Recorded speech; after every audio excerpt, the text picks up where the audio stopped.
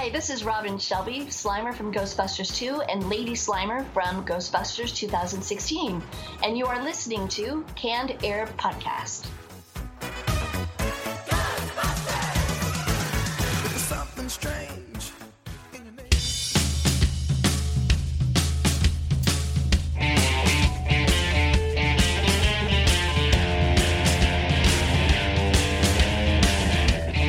Hello, everyone, and welcome to another episode of Canned Air, a tribute to comics and pop culture. I am Jeremy Colley. I'm Jack Doherty. And joining us today to talk about The Eventide Snow Chronicles, a new graphic novel coming out February 22nd that further expands their comic universe. We welcome Nick Good, Harry Hughes, and Luke Barnes. Thanks for being with us, guys. Cheers, Cheers. We have a good show for you today at our Retro Roundtable. We're going to be talking about wrestling.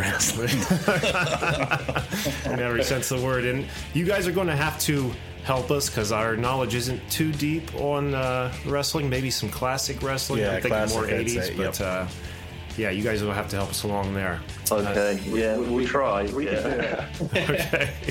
And then in our comic dump bin, we're going to be talking comics. What you got, Jack? Anything good this week? Summons. Ooh, Back yeah. Chris Williams. Christine. Yes. Yeah, oh, yeah. She was a cutie. Yep. Very good. One of the comics we'll be talking about there, and then we're going to turn our full attention over to Nick, Harry, and Luke and talk Eventide. So, let's kick it off with this week's Retro Roundtable. Engage.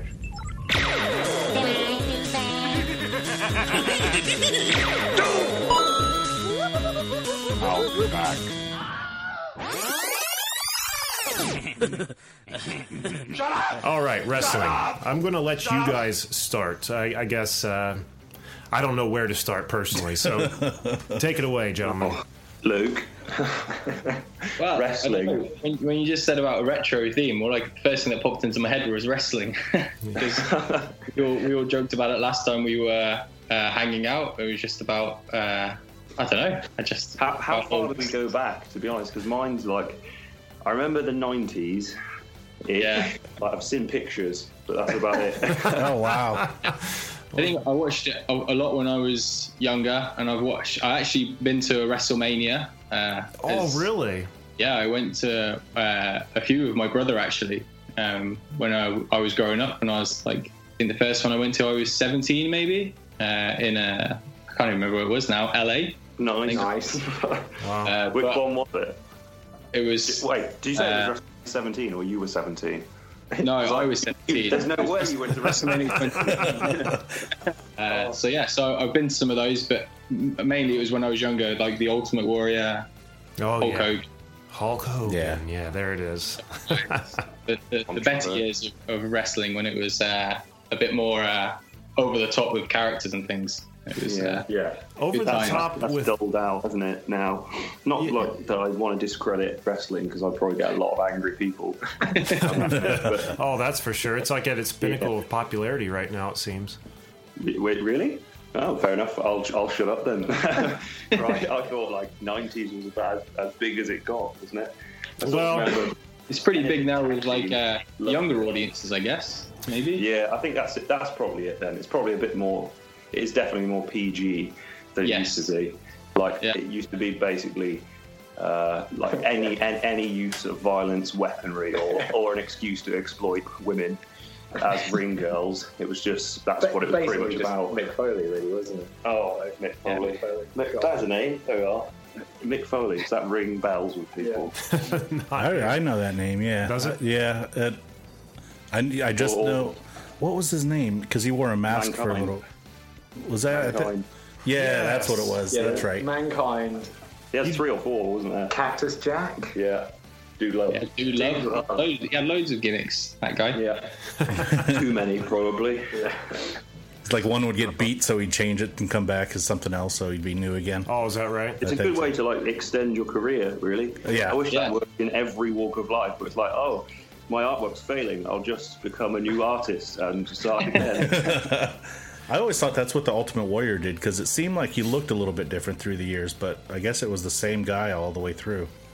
Yeah, I read somewhere, didn't he have like, at one point he never had a match that lasted longer than a minute, because he always won within like 60 seconds and then just... Yeah, I remember a match when I was really young. It was like a SummerSlam match, and he literally ran to the ring, and I think he just body slammed you. That was it.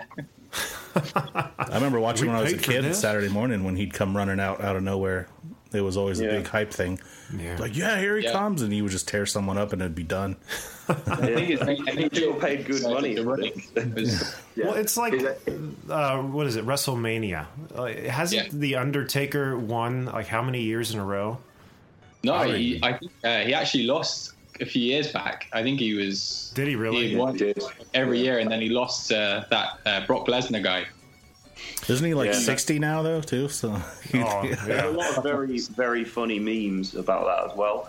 Because I think when they decided to have him lose at WrestleMania, there was obviously people who were major fans, and they were quite gutted. And there are so many memes where people have cropped people's faces from the audience who are like in shock, disappointment, or just straight up crying about having watched him. He is nearly 60 though. It's a bit of a shame to take it off him. I thought he'd kind of retire unbeaten, and that would be quite cool.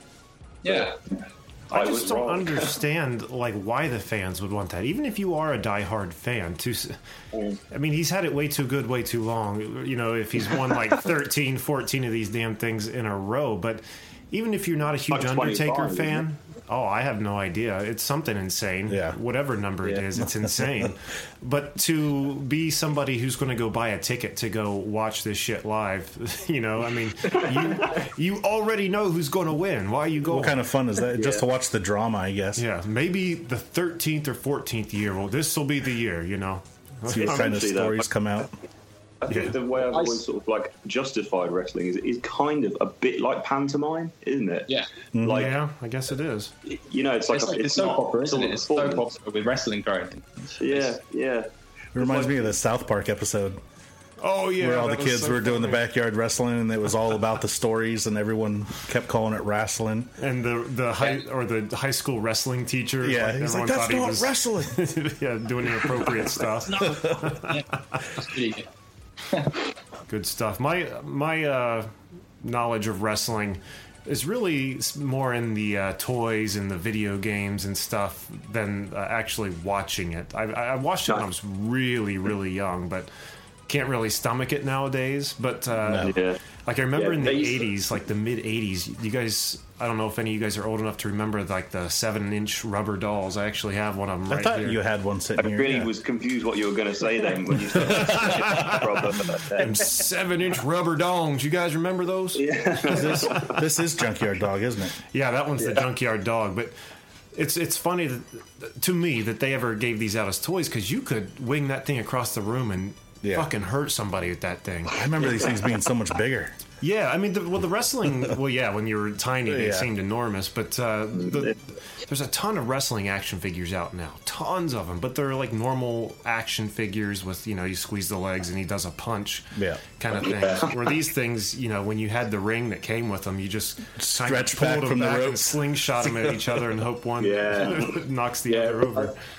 I think when I was I want to say about 10 or 11, I was really, really into the wrestling figures, and there's this Christmas Day video of me opening up, I think it's a ring with a cage on it, and I'm so excited that I'm practically screaming. It's this 10-year-old getting excited about a cage and a ring, and it's yes, maniac.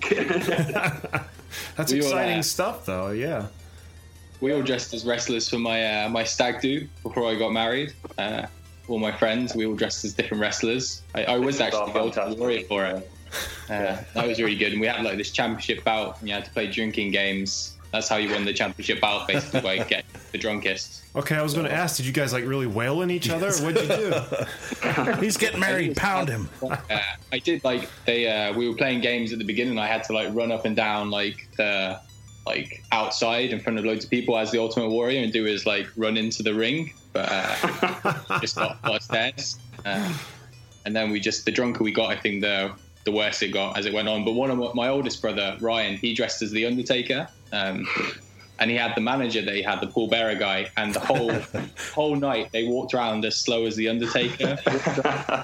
So by the time we got to a bar, we'd already had a drink, by the time they had turned up, we were ready to go. Really stayed in character the whole night. They took their role very seriously. I like that. That's great. Commitment to the cause, for sure. Yeah. Remember the old song "Bad Bad Leroy Brown"? Yeah. How they're talking how he was meaner than old King Cole. Meaner than the Junkyard Dog. Yeah. I always asked my parents, I was like, are they talking about the Junkyard Dog, the wrestler? Because that was real big back then. They're like, yes, no, it's not. That's funny. The games, wrestling games, are another big thing for me. Because I've never really been in, again, to watching it, but the games are always fun. Like, the earliest I remember... Here Comes the... Just Bring It. For PlayStation 2. Yeah. That is the staple best wrestling game of all time. I don't know, Attitude and N64. And it was on PlayStation 1 as well. That was so good. You could like customize your entrance down to like the lights. Yes. Attitude. That's what I was trying to think of. Yeah, because I've got a funny story about that game, actually. I went with my buddy the day the Dreamcast came out because he was buying it on launch day, and he bought that game with it. And like you're saying, not only could you customize the intros, down to the last detail, but the character details, the way they looked. And very intricate, like the width of their nose, position of their eyes. You could make it look like, if you spent enough time, anybody you wanted. So when he got this game and brought it home, at the time we were working at a pizza shop and just down the road. And, we were good friends with everyone that worked there. But we sat there and made characters that looked exactly like all of our coworkers. Nice. And we took it to a party that they were having and hooked it up to the TV, and everyone was getting to beat the hell out of each other with their own characters. But it was just funny to see the boss just using the corner of a briefcase to beat in one of the pizza maker's face. Oh, shit was great. That's a lot of effort you've gone to there to make a party worthwhile. I think that'd be really touching to me if someone went to that effort to actually create me and all my friends on my birthday so that we could fight one another. I think that's probably the most romantic thing I've ever heard. Well, that's what we were expecting or hoping for, but these people were actually offended. What? Yeah, I can't believe you made a video game out of me, and now I'm crawling up a cage and dropping onto somebody. But we got a kick out of it. I mean, I think we kind of knew they were going to be offended, which is why we took it over there. We were assholes, man, but that's fine. We were lovable assholes, I think. We'd have appreciated it. Yeah. Well, it means a lot coming from you guys. And make us, anytime. Remember Pro Wrestling for the NES, the original Nintendo? No, I never played any for the NES, but I had LGN's Royal Rumble for Super Nintendo, and that was actually a good LGN game. I'll give it that. The Nintendo one was just like make-believe characters. One guy was like a lizard guy, and he'd chew on your head. That game was so fun. No, I don't remember that at all. The best N64 one was in it, No Mercy. That was an amazing game when I was younger. It was like... the first one we had like a proper, like the wrestlers coming down to the ring, and like I had the Undertaker, like he was like this really evil Undertaker version. It was such a good game. Was that one of the first Nintendo 64 games that required that dumbass expansion pack that you had to buy for like $60? And you had that, and you had the Rumble pack and all that stuff that went with it. It was like expensive, but it was the best wrestling game I remember when I was little. It was a good game. My buddy had it, but I remember I went with him to get it, and when we went back to his house to play it, we put it in, and it wouldn't play because it required the expansion pack. Oh, I was pissed off because we couldn't. That's a bull. Yeah. Just put the thing in the system when you make it. Don't gouge us. Come on. They do that with games now, though. Like we say it like this doesn't happen, but you still have games where you have to DLC for all the bits which are the best bits most of the time of the game. Well, like, so it's not new. I think if you accept that everything in life will be this disappointing, you'll live a happier life. Pretty much. Come to terms with it. About the Arkham Knight game, weren't we, guys? That it was a really good game, but then you had to buy the Mr. Freeze DLC and all that, which was awesome. Why wasn't that in there? It was the best. Why wasn't it just there? Wicked. I think the worst case of that recently has been Star Wars Battlefront. Yeah. I mean, they give you so little with that game, and not even space battles. And to play any of this new cool shit, you can't just buy the DLC. Even you have to pay $50 to join EA. It's a season. Yeah, I think you can buy it separately. I think I don't know, but if you get EA access, you can get it for 10% off. Yeah. Well, we did hack that slightly. I say hack like I literally hacked technology, but I didn't. We basically, luckily, between me and my brothers, we have an Xbox, so only one of us had to buy it for it to be on the console. So between three of us, nice. it worked out quite well. Yeah, that'd be basically spawn more relatives. That'll help cost as well. Yeah, I'll have my wife buy one of the expansions, and I won't have to pay for all of it. Right. I'm all for cloning at this stage. Oh man, what else, guys? Wrestling.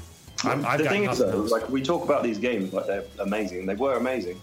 But have you been on YouTube and looked at them? Because it's really upsetting. That's a soul crushing movie. Like, God, it's so bad. Yeah. But you have this memory in your head that you played it, and it was like being at a live event. Yeah. I remember thinking of Just Bring It being like incredible. I always thought the commentary was spot on, and then they had like all the animations when you did a finisher and it did the big SmackDown logo. That was great.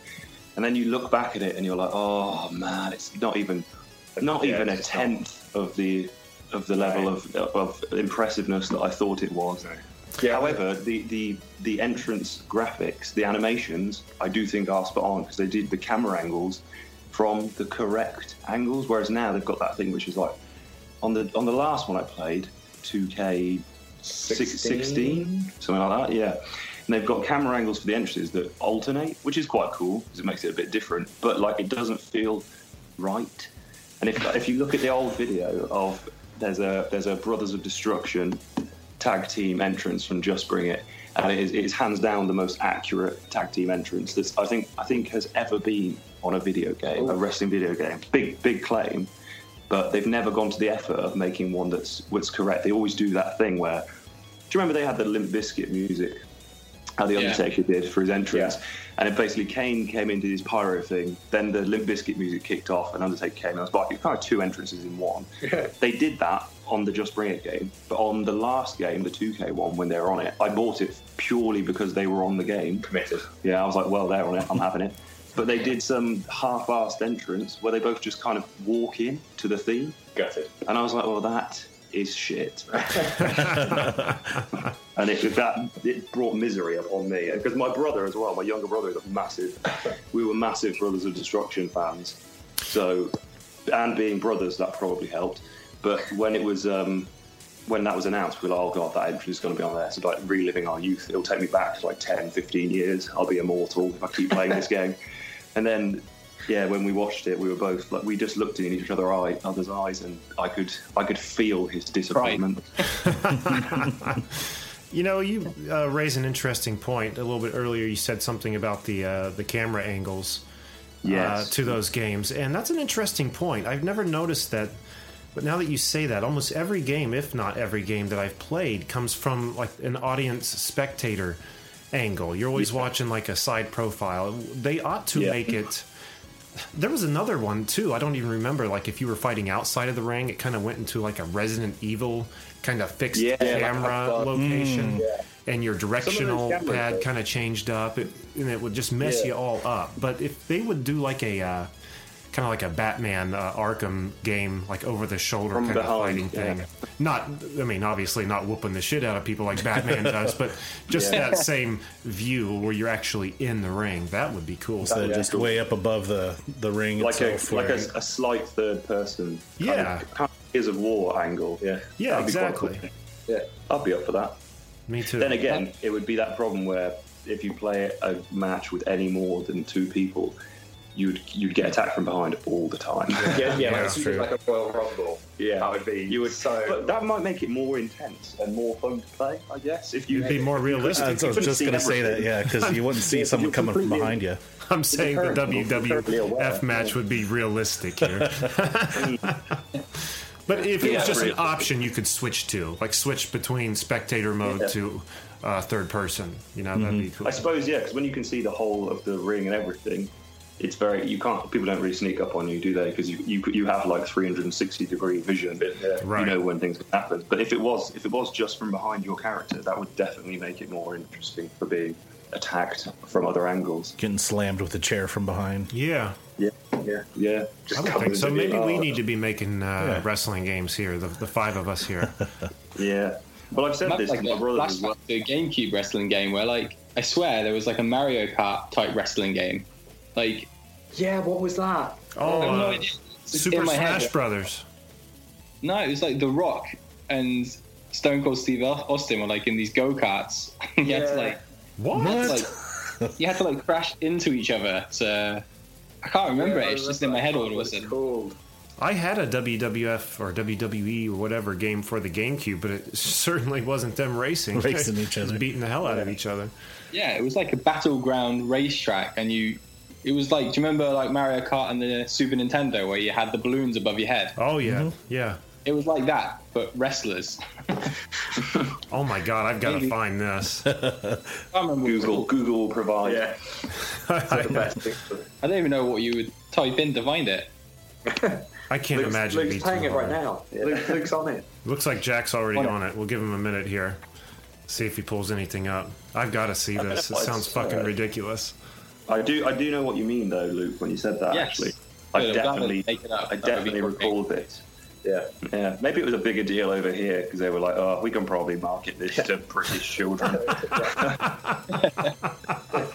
They'll buy it. Yeah. They'll go for it. They eat this shit up. Just dubbed over with really British actors, like, "Oh my goodness." WWE Crush Hour. Yes, that's it. Yes, Crush Hour. The excitement in Luke's voice. Well, the excitement in his voice has me looking it up now. Can we find videos of footage? Yeah, there is. I've just Googled it, and there is a lot of YouTube videos about Crush Hour. Yeah, PlayStation 2. It's like Triple H, this wrestler Triple H standing by big motorized, like, I don't know what it is. It's like a lorry, I guess. I'm trying to find a video like with an intro here so I can play it for you guys, but it's just like some little kid like, "What up, YouTube? I'm playing this video now." Shut up. That was me. Yeah. Oh wow! It's like Twisted Metal vehicles almost. So this had to have bombed. I mean, surely we would have. Just trying to cash in on wrestling a little bit more. It reminds me more of. Do you remember like Rush? What was it?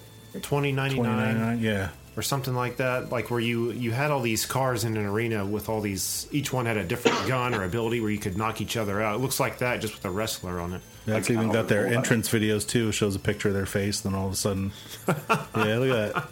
How fucking stupid. Literally, I want this game now. Yeah. Let's invest. There you go. All right. Well, is there any other wrestling points we need to bring up before we move on here? I don't think we were very well learned, were we, on the topic? It was just the first thing that came to my head. That was yeah. I think we did good. We've done well. Yeah, I think so. I think there's some probably hardcore wrestlers out there that might be a little disappointed with your and I's input, but that's okay. Hardcore wrestling fans love Crush Hour on the GameCube. Yeah, we probably brought up all the things actual wrestling fans hate the most about wrestling and discussed them as if we loved them. Oh man, we're the splinter in the wrestling fans' hand. Why did they talk about that? That was the worst. All right, well, very good, very good. Well, with that, let's move into the comic dump bin. And before we do move into this, I wanted to suggest something really quick. I'm suggesting maybe we rename this segment here because I'm starting to think that comic artists, when they hear that their book has made it into the comic dump bin doesn't sound like a good thing. So we had that issue with that fellow from Italy thought it was something we were going to slam exactly on it. And we just had that issue again. I'm not for sure, but I'm pretty sure. So maybe we should change the name of it. Okay. With the comic, help us, guys. You're here. Help us invent a new name. Vault sounds good, doesn't it? Oh, there you go. Comic Vault. The comic Vault. It has become. I'm going to write that down here. Do I get like royalties? I was just going to say, checks in the mail. We see royalties, then we'll think about giving you royalties. But all right, you guys. All I had was Comic Crush Hour. I'm torn now.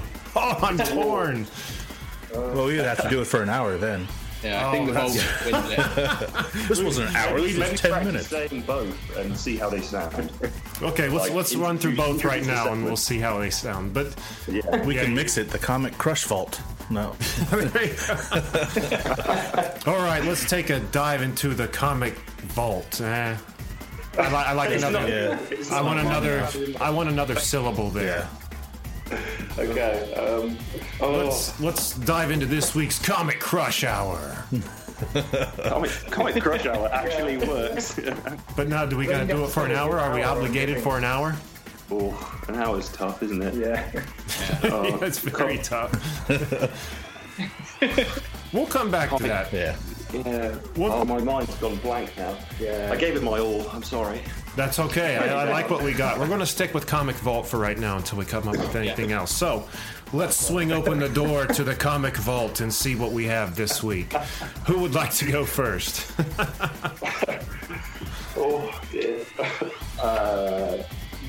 Jack, you want to kick her off? Yeah, I can talk first. Yeah. Okay, go right ahead. Well, it's okay to talk about a brand new comic. Is that all right? Forbidden. Next. No, go ahead. So I just finished reading a new comic called Curse Words. Oh my god! By Charles Soule. I think that's how you say his name anyway. But it's basically about a wizard called Wizard, and he basically sent to Earth to destroy it. Has anyone else read it, by the way? Yeah, no, I haven't. The illustrations on it are so good, and the color. I was like, oh my god, it's really vivid. But did you like the story? Yeah, so cool, so weird. But cool. I'm glad I'm not talking about a comic that's negative already, but I really liked it. It really reminded me of I Hate Fairyland. Yes, definitely. Oh, wow, okay. Scotty Young. It's like this wizard called Wizard, and he's basically been sent to Earth to destroy it. And he ends up on Earth, and he's planning on getting rid of everything and doing what he has a master in another place who wants him to destroy the Earth. And instead of destroying it, he basically kind of falls in love with being on Earth and thinks, these people aren't so bad. And he's a wizard, so he's all powerful basically. And rather than destroying it, he does these cool things and helps people get powers if they want them, and it's quite fast paced actually. Mm-hmm. And these villains the people that he is on the same dimension or plane as they're basically now sent to Earth to basically assassinate him. So all the people on Earth think he's a hero because these villains show up and he destroys them, but really his motivation was actually to destroy Earth in the first place. So a bit like Silver Surfer. Yeah, it is. But it's very well written, and he has this. I don't know what he was, Nick. Is he's like a psychic, I guess. I don't know what he was. Yeah, like a koala bear. Yeah, it's really hard. It is I can't remember what he calls him. Yeah, he's like it's like a being that was sent to Earth to basically scope it out before the wizard arrived. And he's originally in the form of a rat, and then when the wizard decides to stay, this rat's like, "Can I have a better form?" So he turns him into a koala bear. It's really I guess a koala's an upgrade from a rat. Yeah. I think he realizes how cute a koala bear is and gets quite a lot of attention from people. So that's why he wants to be koala. It's so good. It's so clever as well. It's a really intriguing start. But it is a bit like Fairyland in that respect as well. It is so the idea is so out there that it works really well. Is this an Image book? What label is this on? It's Image. Yeah, it's Image. Yeah, I think everything's pretty much Image that I've been reading recently for some reason. Yeah, they're amazing. Yeah, but it's really good. So if you guys, I assume it's out over there as well. It's definitely worth picking up. It's only one issue at the moment. But I think it was when I heard about it originally in the previews catalogs and stuff about it. It's the most hyped Image comic already for this year because they think it's just going to gain more and more momentum as it comes out each issue. So I think it's well worth getting on board with if you read it. You can really see why as well. When you read it, you're just this has so much potential to go in so many different ways. But it's also such an easy read. It's not like you read it and feel that was really heavy. You kind of read it and you're like, that was just awesome. I want more. And I love the variant cover for it as well. Like, well, one of the variant covers where it looks like he's pissing on something. Yeah, he's like pissing out like fluid. Yeah, that's the one that I picked up, I think. Yeah, it's so cool. It's such a good cover. Was that because you could relate to the cover? You're like, yeah, I've done that. Obviously, this is me. It speaks to me. Yeah. I read quite a bit by this writer because he's writing Daredevil at the moment, and he used to write Swamp Thing, and he did the Death of Wolverine storyline as well. So it's a completely different way of writing for this guy, I think. It's almost he's like, you can write whatever you want. And he goes, what if I wrote about a wizard that has a friend koala bear? And they're like, yeah, that sounds like a winner. Off you go. What's his name? The guy you're talking about that did the Death. I don't know how you pronounce his surname. Charles Soule. It's like Soule. So I think that's Soule. Yeah, Soule.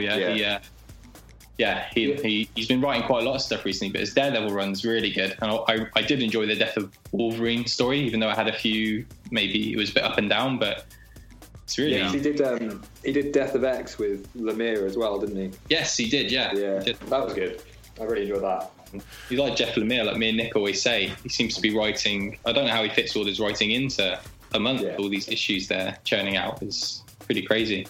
And it's all like really, really good as well. Yeah. Like Jeff Lemire's a god. Yeah, I need to get back into some Image titles. I used to be wrapped up in some there, but I kind of fell out. My problem with Image titles is their inconsistent release dates. Like some of the titles, like will release one every 6 months or something. Yeah.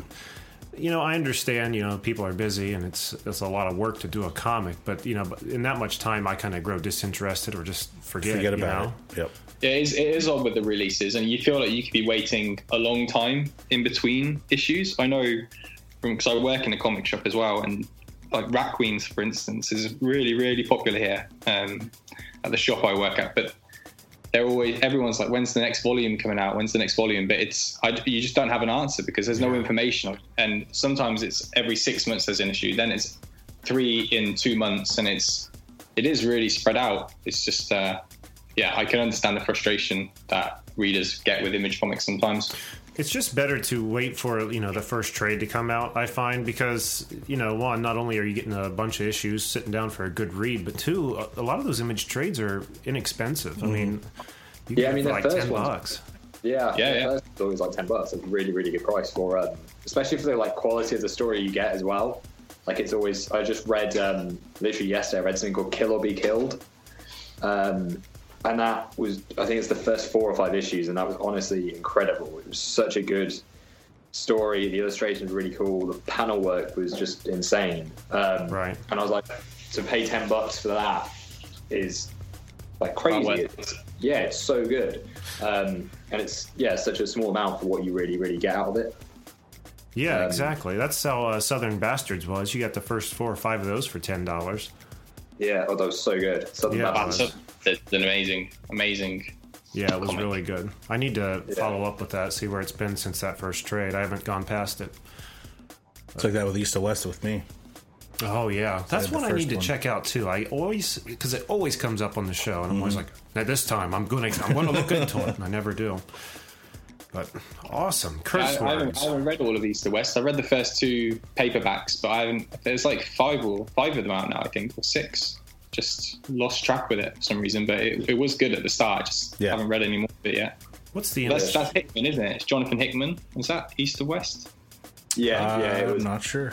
What was the Image comic about the really big, like 3 or 4 years ago? It's like space drama. Saga, yes. That's one that I've wanted to get into for a long time, but I feel like there's so much out now. It takes forever to catch up to it. I mean, that one book I saw was like thicker than the Bible. It was huge, man. Yeah, they were putting out one every month, easy. The one that get in school pretty thin. Yeah, Saga you'll get through. If you start Saga, you'll finish it quickly because it's definitely. I mean, I think I read volume 1 and then I bought 2, 3, and 4 the next day and just went with it. It's really, really good. Yeah, I just need to do it. That's what I'll put on next year's Christmas list. Saga. Yeah, the whole complete set, the Bible edition. Yeah. All right, awesome. Curse words. I am going to look for that next time I'm down the road at the comic store. Cool. All right, who would like to go next? I'll go next. Go next. I dug in. Well, I was kind of trying to find something to read, and I came across on Facebook Chris Williams. He's the creator, writer, and artist from the comic Summons, and so I dug into that again and tried to relive some of the goodness that it was. Yeah, that was a good book. Yep, that's like, what is it? Not emo, but a gothic girl. Yeah, she always kind of reminded me of like an X-Man too, because she had little X earrings in her ears. That's right, like yeah. Jubilee used to have or something. So it's like always kind of grouped her. I don't know. I'm babbling. Go ahead. But she's like, it opens up that she's getting picked on in school by a bunch of mean girls, and she goes home and is kind of just frustrated with herself because she's just a normal person, I guess. And then a monster comes and attacks her, and then all of a sudden this crazy wizard mage, like battle mage guy, comes in and kills the monster, ends up saving her and tells her that she's a long line of warriors, I guess, to fight against these monsters, and he's the last of 5 of these mages that helped her, and she ends up being the muscle to fight against them all. And there's this book called the Book of Summons, of course, that the monsters have taken control of, and they're going to end up trying to take over the world. And there's also one other person that is a warrior that you find out later on is like a werewolf type guy. Right. That's going to be the third part, but they have to find him. But it's kind of left out all in the open at the end of the first issue. Yeah. Those were good books. Yeah. And she was an attractive little character there. And it didn't help that he was always putting her in her underwear and stuff like that, too. Yeah, especially in the first issue, because she strips down into the bra and undies, and then she gets attacked. Yeah. As it always turn happens. into that wolf character from Looney Tunes, like stamping his foot. Yeah. But it's funny. Well, that's a retro roundtable we need to do. Most attractive comic book and cartoon characters. There we go. I think that'd be a good one to do. I'll mark that down. Continue. But I looked in and tried to find, because there's only 2 issues out now, and talk about, not that it's a bad thing for him, because I know he's busy with his other work, but inconsistencies. It's been over a year, I think, since the last issue. But apparently it's coming out soon. I don't know how long it's been coming out soon. I know on his website you were able to order the 3rd issue, and it's sold out, but it's not even done yet. Really? Yeah. I believe it. They're good books. Yeah. Cool. Summons. All right. Nice. Very cool. I'll get mine out of the way here really quick. With the Power Ranger movie sequel, the second trailer to the new movie that's coming out has been released, and I mean, we saw it. It looks okay. I don't think it's. We were talking before we did the show. It doesn't look like it's going to be good. It's not going to be a great movie, but it looks like it's going to be fun. You know, there's a difference between a fun movie and a good movie. So, nonetheless, I'm still excited about it, and I wanted to check back in with the Power Rangers comic that's out on Boom right now.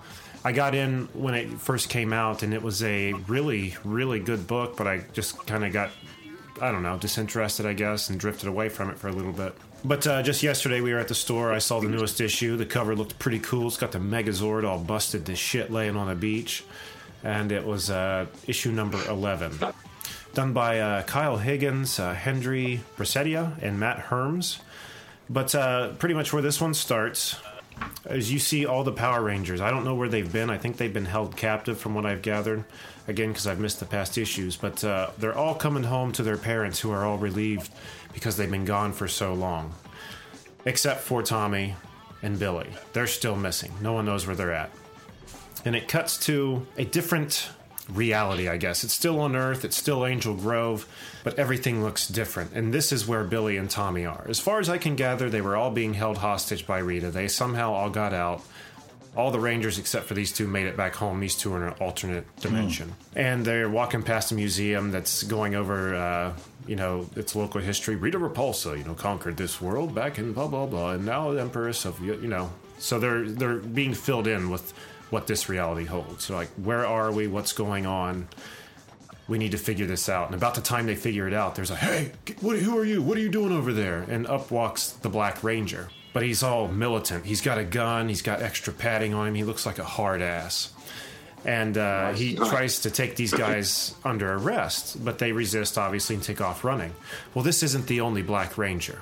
Zordon in this reality, and the Rangers have been destroyed. So I don't know, like, she's just using this power as her own personal security, or what it is. But there's a whole army of Black Rangers. It's not just one. It's like a whole militant fleet of Black Rangers that are now chasing these guys.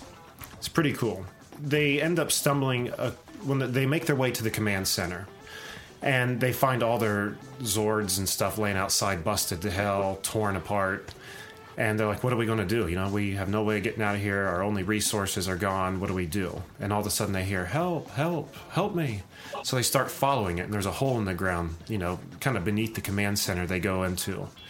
Just following this voice that says, help me. And he goes, I have the answers you seek, you know, but you have to free me. You have to free me.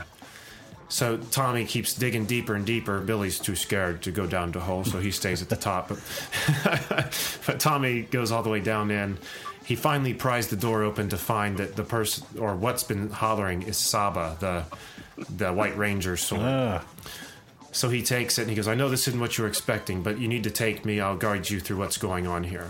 As soon as they come out of the hole with Saba, this big ship lands, and all these Black Ranger militant forces surround them. And the ship opens, and out of it comes Lord Drakon, who's, I guess, in charge of this new world that Rita has conquered.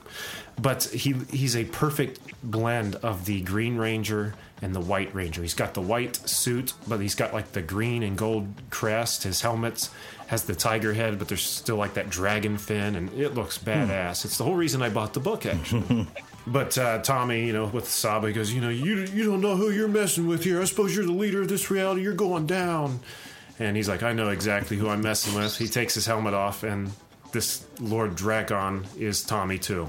What? The Tommy of this other reality, and that's where it ends. So it was a lot of fun. I'm going to jump back into it, I think. Power Rangers number 11 on Boom. I read the first paperback, so I guess that was maybe 1 to 10 of it, the Boom release one. I picked it up the other. I really enjoyed it. Do they? I don't. They usually only put like 5. Yeah, maybe it might have been 5. It was quite a thick paperback, though. Maybe it was then. I'll have to look into that. I think I only got to about 5, and Rita somehow captured them all or something like that at the end. Yeah. It's been a super cool series. They take all the best things about the show, the original series you remember, and then make it cool and not campy, you know? It might be because it's drawn and just in panels that why it's not so campy. Well, not only that, though, you're acting. getting, like you brought up a good point when we talked about this series with David J. Fielding, was that you're getting the background of the characters. You're not just seeing Juice Bar with Ernie, immediate trouble, going rushing in and then back at the Juice Bar when we're successful. You're getting each character's backstory, their home life, stuff like that. So it reminds me of this. When I read the Power Rangers, I feel the same way as you with the backstories, but the Teenage Mutant Ninja Turtles IDW run. I don't know if anybody's read that. That's the same. You get every character has a story and a backstory, and it's all connected, and it's very well connected and written. And I felt the same when I read the Power Rangers run. Yeah, it's funny you say that, because other than the Power Rangers, the only other comic I was religiously getting, and still do, is IDW Turtles. It is fantastic. It's one of the best series out there.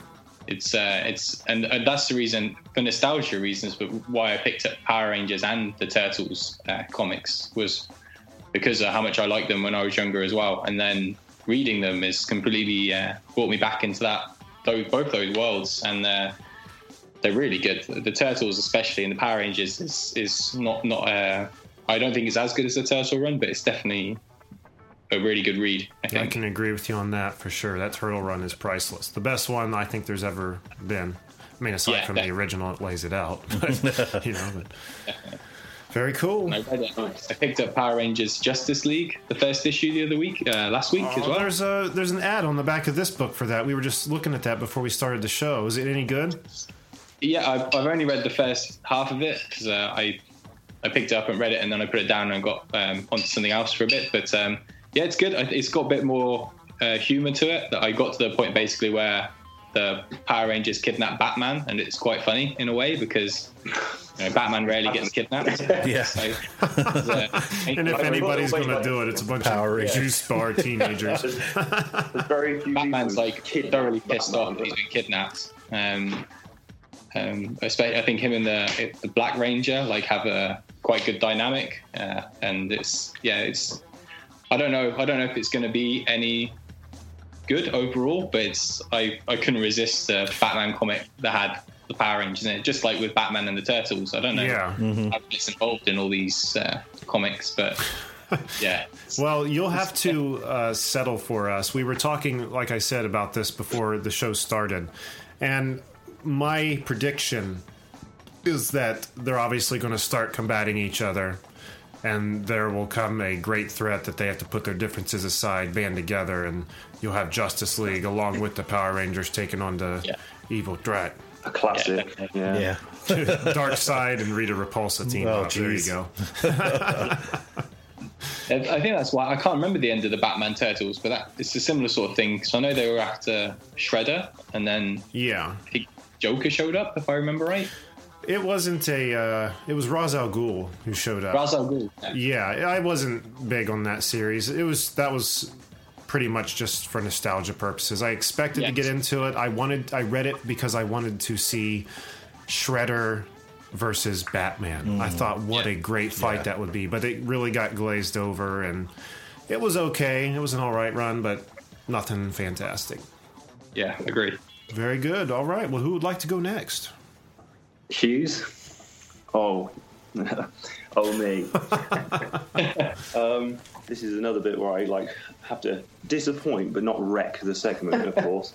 But I can validate why I haven't read anything recently, but I have got a few things that I can talk about how they look, which some of you might know of them. So then you can basically discuss it for me if you know what it is, because I've been working on issue 3 of the Snow comics. Finally, nearly done. So I've been kind of working on that, and then Christmas, New Year.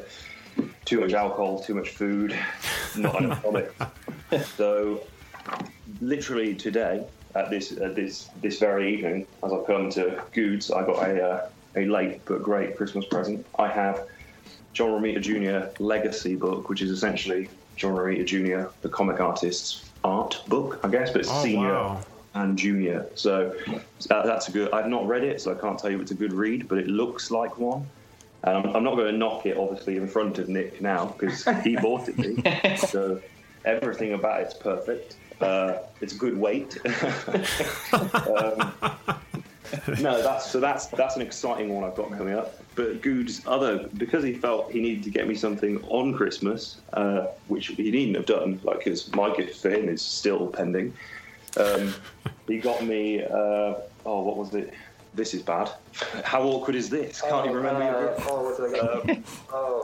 That's why we don't do Christmas presents, guys. Yeah. Exactly. Outcast. There you go. Outcast. Thank you. Yes, which I have yet again not read, but I have flipped through. I have a lot of comics, more so for the inspiration of for artistic inspiration, and recently that's all I've been doing with them, really flicking through old stuff and sourcing ideas.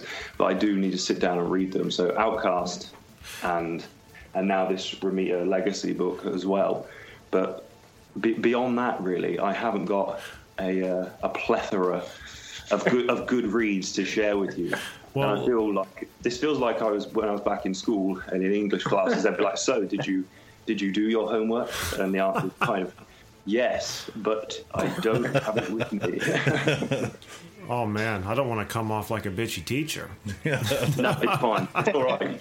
I trust you guys. You're all right. Teachers never really had a go at me. I wasn't a damaged student by any means, but to bring to the table, I have concepts that you guys can discuss for me. So has anyone read Outcast? Yes, I actually have, and I was just going to say you're going to enjoy that because within the first page, I think you're just hooked, if I remember correctly. Did you talk about that one before? I've talked about it before, and I think they actually even made a show out of it later on. But that opening scene, is it okay to talk about that just quick opening first page there, or is it going to be too much?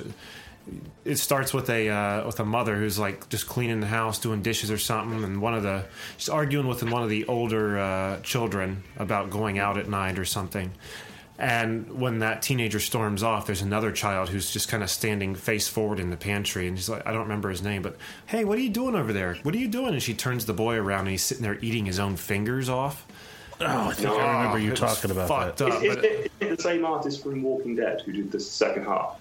Like, it looks similar when I. It looks very similar, yeah. I think it's the same dude who did Walking Dead, so it lends well to that being as dark as I saw some of the imagery. I was like, oh, they chose well on the artist for it. You'll like it. I think it like really carries a Exorcist kind of tone. It just there's like this demon or entity or something that's after this certain family or something. But you'll enjoy it. You'll enjoy it. Excellent. I pretty much chose it for Harry just for the pure bleakness of it. I was like, I think he'll appreciate this level of bleak. Yeah, Harry's such a bleak human. This is about as much as he'll stomach. Yeah, anything too colourful, too fun, or too unrealistic in this world, he'll throw away immediately. Very good, very good. All right, well, who do we have left then? Was Luke last or Nick last? Nick. It'd be me. I've kind of done mine there. Yesterday I read Kill or Be Killed, which is another Image book, and that blew me away. Other than that, it's kind of just a lot of the Rebirth stuff, like the DC stuff. I've just been reading so many different stuff. At the moment I'm reading Green Arrow, and that's been pretty cool. Although I've noticed with Rebirth they're doing this really weird thing where you seem to get a long story arc, and then you get like a 1 or 2 issue story arc, and then it goes back into another long arc. And it's an odd way of telling a story, but it's quite cool. Right.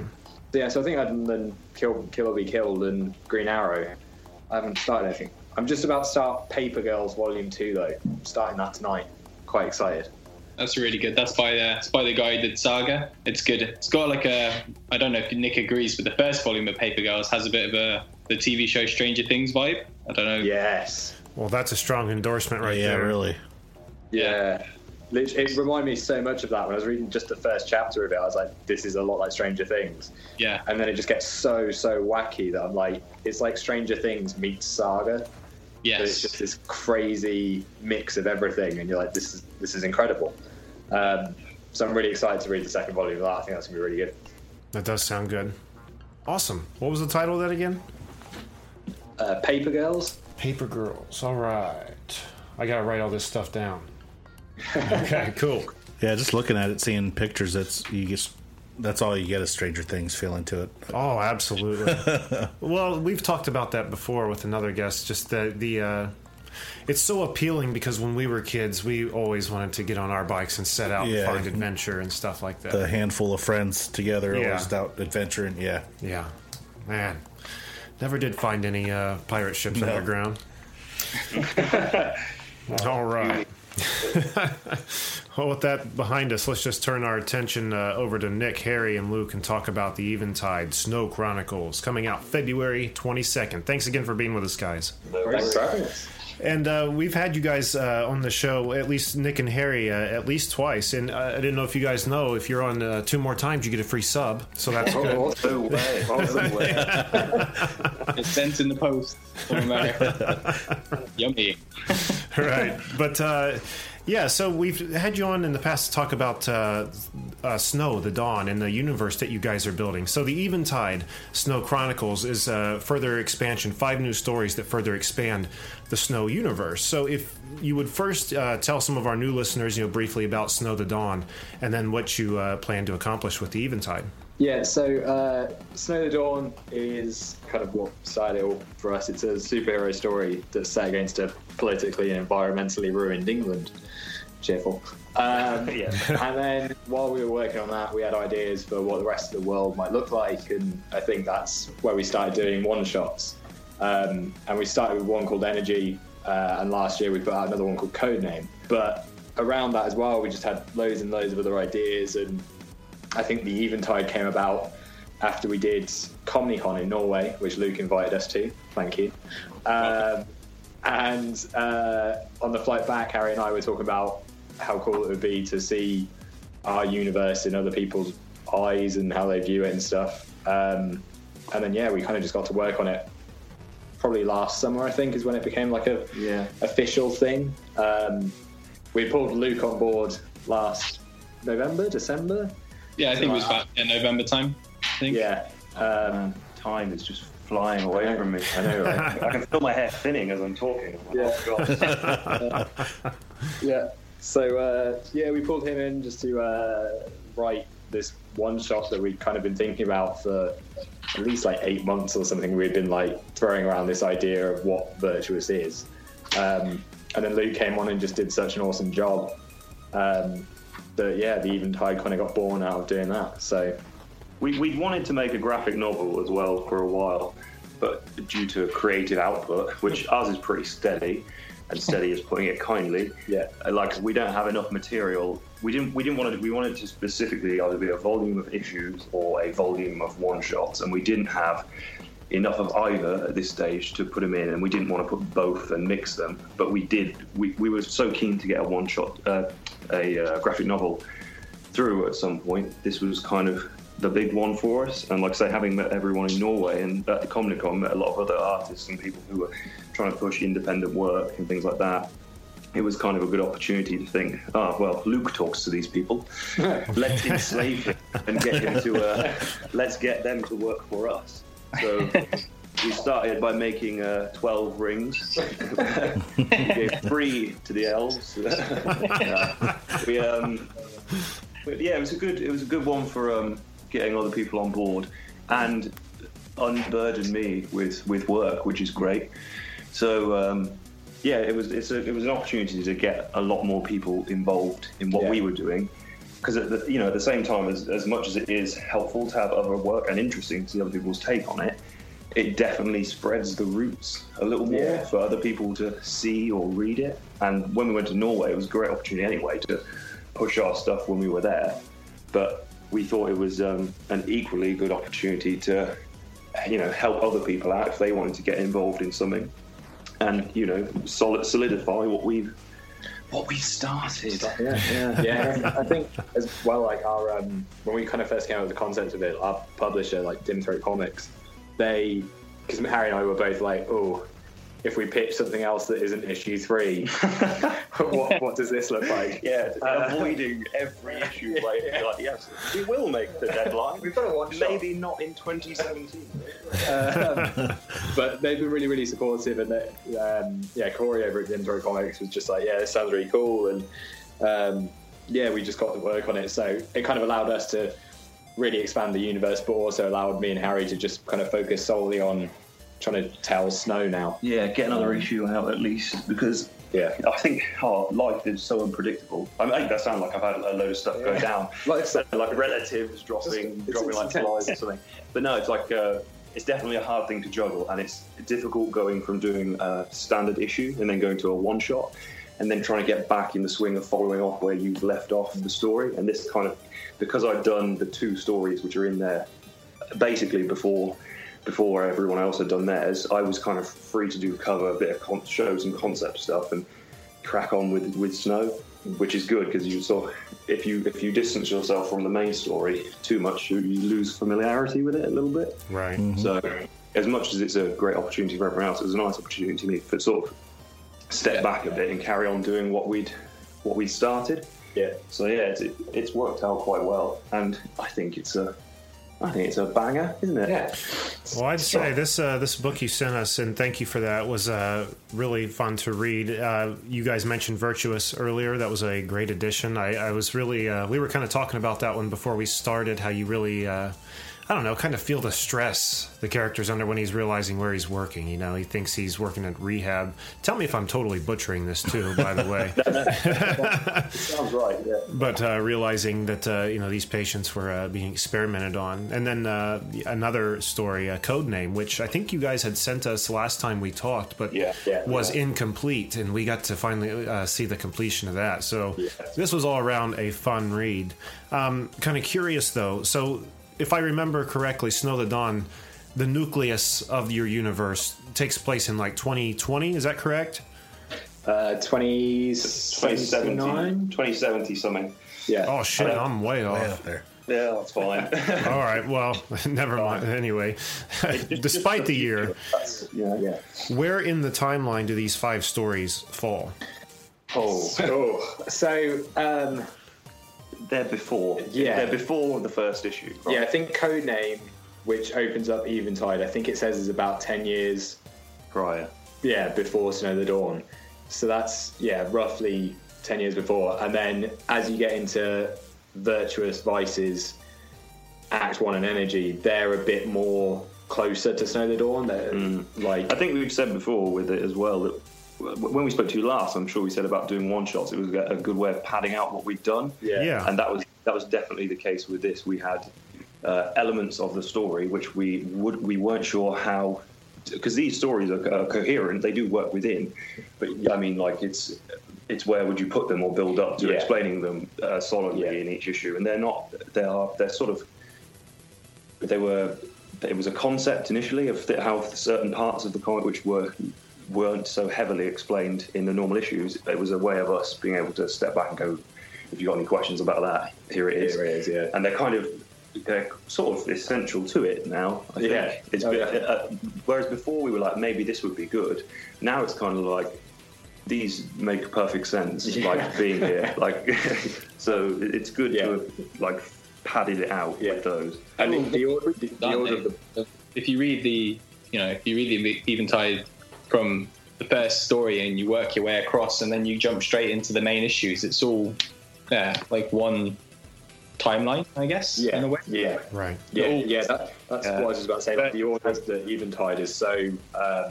is put in timeline order. It's chronological. Yeah, that's the word I was looking for. Yeah, good work. Props. You're welcome. But yeah, Virtuous was pretty much all of Luke's kind of creation, to be honest. I think Harry and I had a really, really, really loose idea. Luke had the idea. Nick had a really loose idea. Harry had no idea. I can't be credited for that story in any way. That is, I literally may have nodded or grunted or gestured, over a pint over some part of that story. Like, when I read it, it was all new to me. So I think, if anything, I'm a editor would be a very generous term to give me on that story. I'm like a proofreader. But no, I think that's the case with a lot of them. It was like an opportunity. Like I say this like I wanted more part in it. I'm perfectly happy with what it was. He's so bitter about it. Yeah, so bitter. We have, obviously, there's parameters to meet, which need, with like story-wise, like it's got to fall in place. But with Luke's one, I think you had quite a bit of writing freedom, wouldn't you say? Yeah, I was, from picking names to everything like that. I was pretty much allowed to do what I wanted with it, as long as it like stayed relevant to the series. So it was the end goal for it. So it had to end at a particular point. Yes, it did. Yeah, but, had to lead before that. Fair game. Yeah. I think one thing I like to say about this Eventide as well, and it kind of brings back to the Turtles IDW collection in a way, that I don't know if you feel when you read through that one of the things I like most about that series is the different artists throughout. And the different styles. And this, the Eventide for me is, it's so good that you've got obviously Harry's fantastic art, and then you've got Mike, who did the art for mine, and Stuart, who did the one for Act 1. And I think it's the different artists is something great. So Maya did all hers in pencil, the one who did Virtuous, and then the guy who did Act 1, Stuart, his is all these really huge, vivid colours. It's right, really pretty, and that's something that I think a lot of people will be drawn to as well if they pick it up.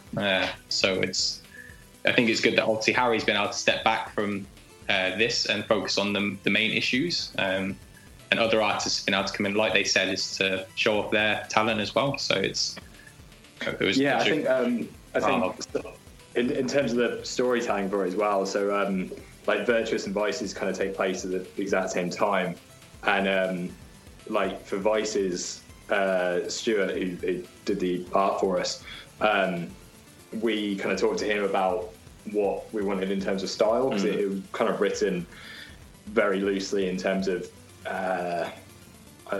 it was just kind of like, this is an issue a little bit about drugs, but not about drugs. It was just like, it had to be a little bit trippy, and our point of reference for it the entire way through for that issue was Arkham Asylum. which was just really kind of like if you know Stu's work, I don't know, like we've got links to everyone in there, so you'll be able to find his work. If you do, it's all in the book. Yeah, but Stu's work is it lent perfectly to that story. Yeah. Like when the moment we were putting stuff together and picking spots and thinking, people like trying to organise what was happening. I mean, we didn't really we didn't give people stories. We let people take a pick almost. But I think Stu was the one I was most adamant that he had to do that one because his style of work. Yeah. So it lent so well to that, and he also did an alternate cover for Virtuous, which is in the concept section at the back, and it's the exact same thing. He has such a prominent style with his work. It had to be that one he worked on, for sure. I can't picture anyone else who would have done it. It just wouldn't have. It wouldn't have worked the same. Yeah, and Jay Levang, who we had do Act 1. It might help if we tell you the order of the books because we're saying a lot of names. And not So before I get to this bit, title mixed up. Yeah, so the order of the book is Codename Act 1. We don't even know. Oh my god. Vices Energy. That's it. Yeah.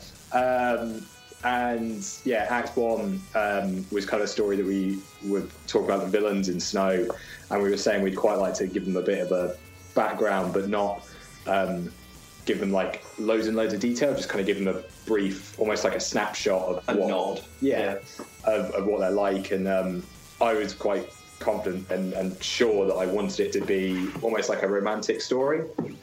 So it's kind of be about these two lovers that are effectively doing their last hurrah kind of thing. And so when we saw Jay's art at Comic-Con, I said to Harry just about, I was like, I think that really suits the kind of romantic but sinister vibe that I needed for it. And Jay's work on that was really good. And it was the same with Maya. When Maya was doing Virtuous and we saw a couple of pages of that, the pencil work and the actual flow of the story in terms of panels just seems to work really well. Luke laid it out on the script. That's the longest one as well. Yeah. But Luke, you did such a great job at laying it out in terms of just telling the story through panels and building up tension as well as just a general pace of it. So everything in there was kind of, I say we were picky with everything, but we just we had a good idea of how we wanted it to work, but we were quite happy letting people do their own thing. And I think because we picked a group of people with such different styles, we didn't know exactly what we were going to get. We had a good idea of how it would feel with the particulars doing particular stories. So I think the choices were well made. I agree, and it's just a beautiful book. Like you were saying earlier, it is always refreshing coming from a comic consumer rather than maker's standpoint to see not only different stories but different art styles. It's just more fun, I guess. It's every few pages is a new surprise. But this is really, really cool. One thing that really it was intriguing to me was on the very back cover. There's a QR code that says "Check out our soundtrack." Oh yeah. The book has a soundtrack. Can you tell us about that? Yeah. So one of our friends is a musician, and I over a few drinks was talking to him about the Eventide, and I'd read. Everything always is linked with alcohol. It's always about alcohol.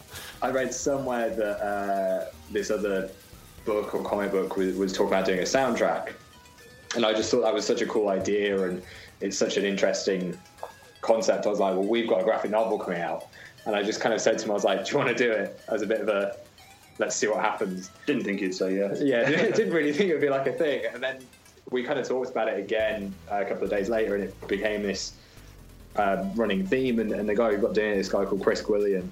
It's a good name. He has a soundtrack name. The Gwilliam always makes me think. This is completely off tangent. Del Toro. Oh, okay. Yeah, just saying a bit of trivia for you. Yeah. There you are. Carry on.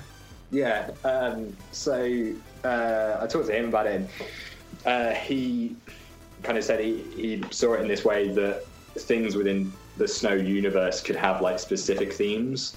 And that's what he'd do with his music, is that as opposed to just giving characters themes, he would give like objects. For instance, in Lord of the Rings, the ring has a theme, and he was like, I could see that with Snow. So we kind of did that, and we got to hear the first track of it the other day for Energy, which was really, really good. And it was one of those things that both Harry and I were like, I have no idea what that sounds like. We toyed a long while back. I think it came up in conversation when we did the very first issue, so I do mean a long while back. 2012. Yeah. Back when we were infants, young. But we said before about posting the comic online and having it with an accompanying soundtrack or like.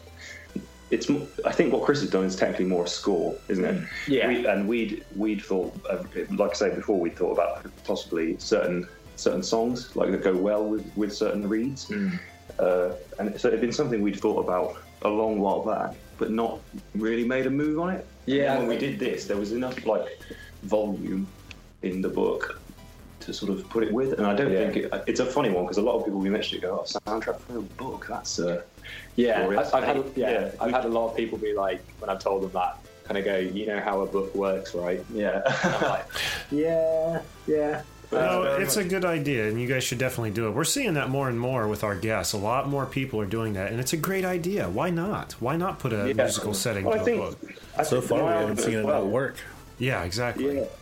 Well, the argument I went for as well with it, when people are like, "Oh, do you know how a book works?" It's kind of like music is a narrative thing anyway, isn't it? I mean, if you look back to like poetry or anything, it's all telling a story, and music does the exact same thing. So I see no reason why they can't go hand in hand or complement one another entirely. So I thought the idea from the off, I was behind it. I was like, yeah, let's go for it. And I think it's another thing. Yet again, we've sort of the tone of the comic is quite apparent when you read it. So we were quite confident if we give it to Chris, he can come up with his own assumptions on it, and that I think has been the main focus of everything in the Eventide, is that it's very much a free for all almost. We really give people creative freedom on everything they want to do.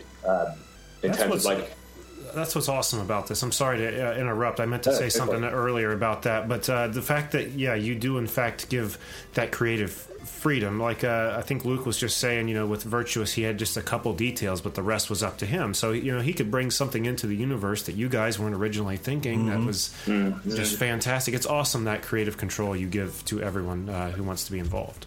I think that's kind of one of the bigger things that we stressed on this flight back from Norway. Harry and I were talking about it, and we were saying, I think it's got to be what other people see. I think we can obviously set parameters that it's like, you're in this world, you have to know that it's a dystopian kind of world, but other than that, you can kind of do whatever you want. And I think that's always been an important thing for us, not just on the Eventide, but also moving forward with anybody else that we work with. It's always going to be a case of make sure you're doing what you want to do and telling it your way. Obviously, they can ask us questions and stuff, but we're normally pretty open to most things. Yeah, we're not unreasonable. So you have the book coming out February 22nd. I'm sure it's going to be available online many different places. Are you going to have it in any brick and mortar locations? I'm not 100% sure what the plan is for stores in the States. That's kind of our publishers going to comics. In the UK, places that we're doing it will definitely be online through Dim Throat Comics website. We're talking about how to do it digitally through Comixology. It's a lot to put in. Yeah, we're just trying to work out how. I don't know how long it would take to process through. Right? Yeah, so we're talking about the best way to figure that out. But yeah, I mean, Norway as well. It's going to be on sale in the comic shop I work at. There you go, Norway. Done. The best thing about this is that everyone involved is getting sent a bunch of issues. Yeah. To do with as they please. Yeah. If it gets cold, they can burn the heat. Anything goes. So I say Luke will get a load. He can sell them, peddle them, whatever. We'll get them. Everyone gets them. So it's quite nice. It's a very giving project. That's awesome. And we'll all back together at there's another Comic-Con that I'm organising in Stavanger, Norway, and Nick and Harry are going to come over again. So it'll be nice. I think pretty much everyone that's involved in this will be together as well. Yeah. Yeah. Yeah, everyone. Yeah, it will be everyone. I'd have thought so. Yeah. I would love to go to a con in the UK. That'd be so freaking awesome. To see how it is. I'd just love to go to the UK, period. That'd be awesome. Yeah. Never been. Never been. Never been, no. Have you guys been to the States? Well, Yeah. Nick, I've been, yeah. I've done Canada, but not America. So, Well, you probably got the nicer of the two, I think.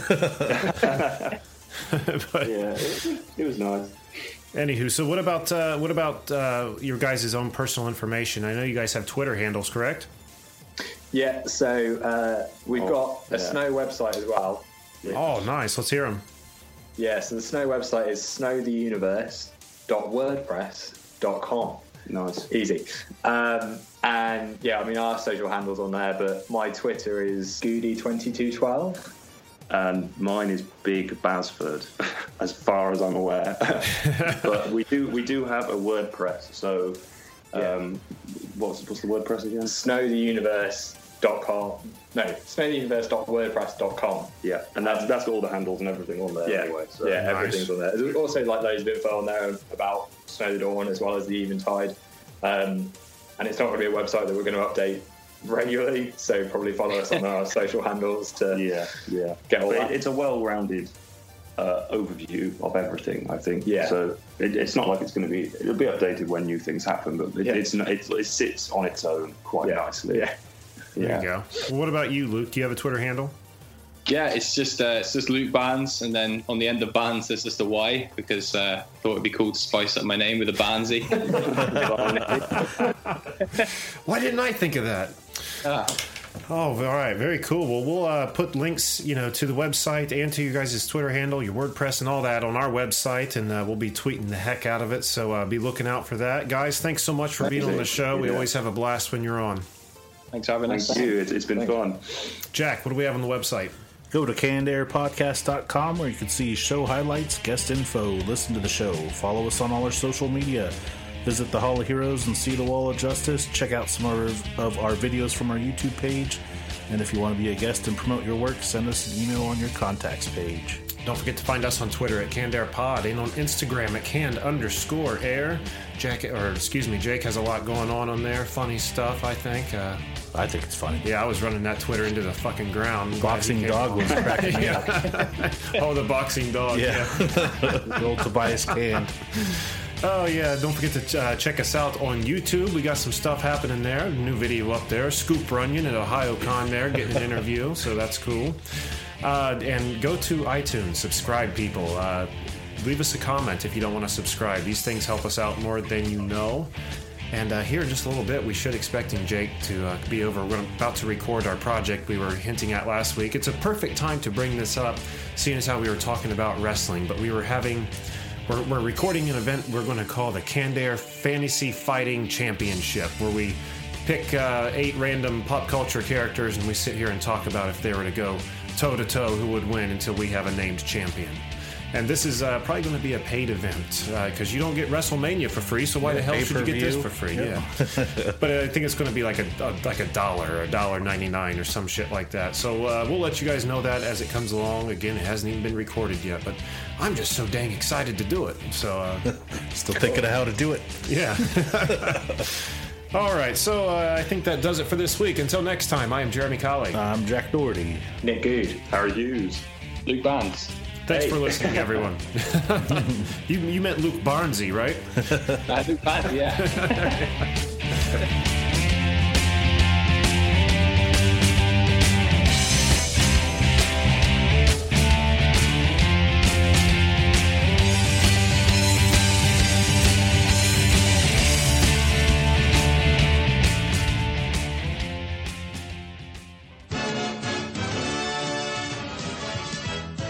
I can't wait to see this movie. But wait, Timmy's blind. But what am I supposed to do? Why not try a podcast? Spirit! All the comic and pop culture entertainment you could want in the Canned Air podcast. Finally, a form of entertainment not fully reliant on visual stimulation. Now we know. And knowing is half the battle. G.I. Joe!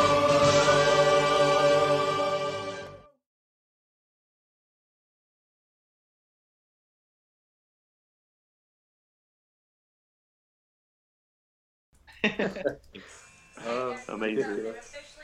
Oh, shit. Well, hey, podcast listener. My name is Vince, and I'm the host of a show called The RR Show. It stands for Reddit Readings.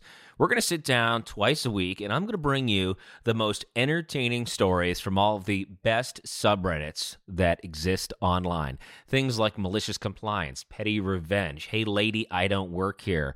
Oh, there's so much more. Lots of great stories and things you won't believe. Like the one time this dude was caught in a bathroom with his friend, and he was slapping them because that was the only way that he could actually legitimately help them. A mall cop comes in with a taser. Oh, yeah, the rest is history. It's going to be fun. There's, I don't know, I got like 20 seconds left, so I don't got much more time to tell you another story. But just join me on The RR Show. It's from Evergreen Podcast, produced in partnership with Wessler Media. So The RR Show, wherever you get podcasts, subscribe today. And it's like an adult story time. Let's hang out together. The RR Show. Subscribe today wherever you get your podcasts.